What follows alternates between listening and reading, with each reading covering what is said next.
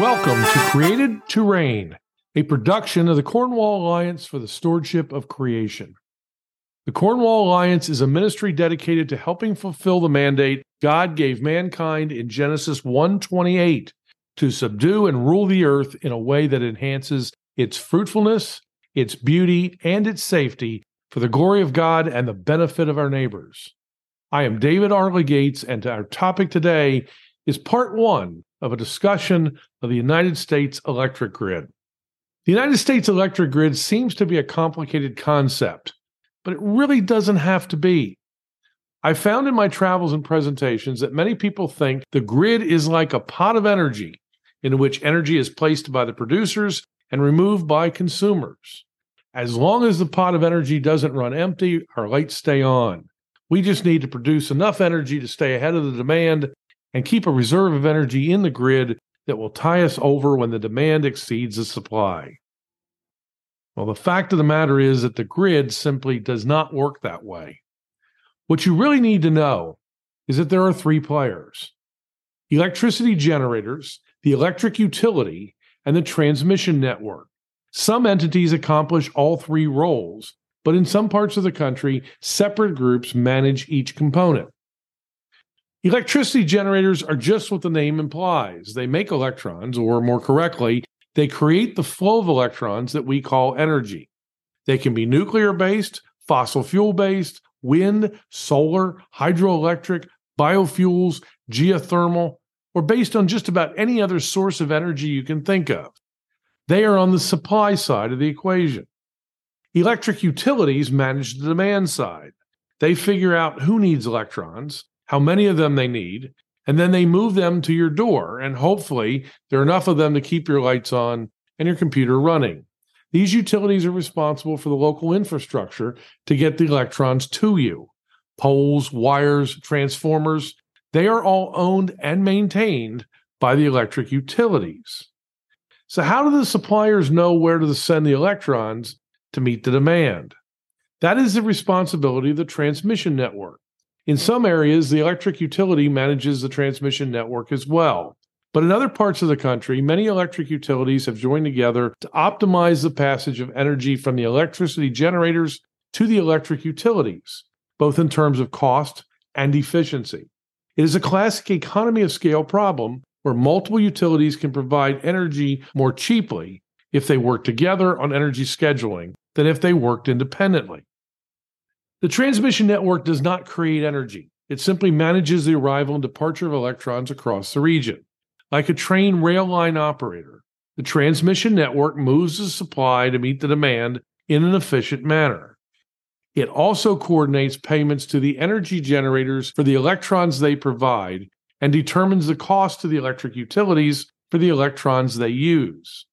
If we use a railroad analogy to describe the grid, electricity generators fill the train cars with electrons, electric utilities determine the demand for electrons from its subscribers and maintain the local network to supply its subscribers, and the transmission network efficiently and cost-effectively coordinates the movement of the electrons from the electricity generators to the electric utilities.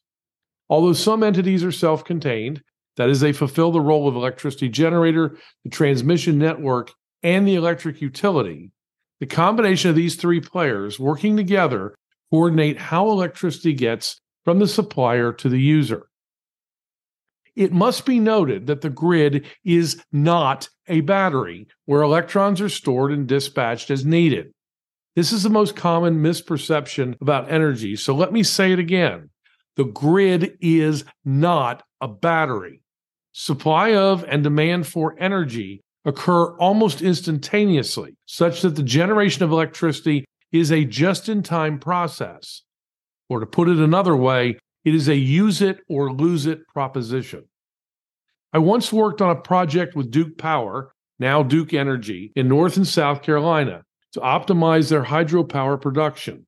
Duke Energy is an electricity generator and an electric utility, as well as running its own transmission network. Thus, it is a self-contained entity. I learned that when Duke Energy generates electricity, it can do only four things with it. 1, it can sell it to its customers. 2, it can sell it to other electric utilities nearby, such as Virginia Power, who have more demand than their current supply. This is beneficial to Duke Energy, as they could sell the energy to make a profit for their shareholders. 3, they could use the energy to pump water back over the dam at Cowan's Ford on the Catawba River Basin. This is a highly inefficient use of the energy, but it is preferable to number 4, which is simply to ground out the energy and throw it away. Note that nowhere in this discussion is the ability to store the energy in a big battery. In essence, the dam acts as an energy storage mechanism, but neither Duke Energy nor any other electricity generator, electric utility, or transmission network in the world has the capability of storing large amounts of energy in a battery to be used during a high demand period. As I said, this is the biggest misconception I run into when I talk about energy. Now, back to energy generation. Some sources are more reliable than others. Sources like natural gas can be ramped up or down, or even started and stopped at nearly a moment's notice. Other sources, like wind and solar, are unreliable and depend on the presence of moving air and bright sunlight to generate sufficient amounts of energy. Moreover, wind and solar are highly unpredictable. Air currents or cloud cover can change rapidly and without notice. When the electrons produced by unreliable wind and solar sources disappear, the transmission network must tell other electricity generators to quickly meet the demand for electrons. And usually this means to fire up reliable natural gas sources that are able to be quickly brought online. This process is called dispatching. Thus, reliable energy, usually natural gas, must be kept at the ready to provide energy should the unreliable energy disappear. This process is called tending. Now that you understand the basics of the U.S. electricity grid, next time you and I can discuss how the grid will potentially be affected by the climate change policies that are being proposed. They are likely to have little effect on the climate of the planet, but as many on the left have openly stated, this is not about the Earth's climate.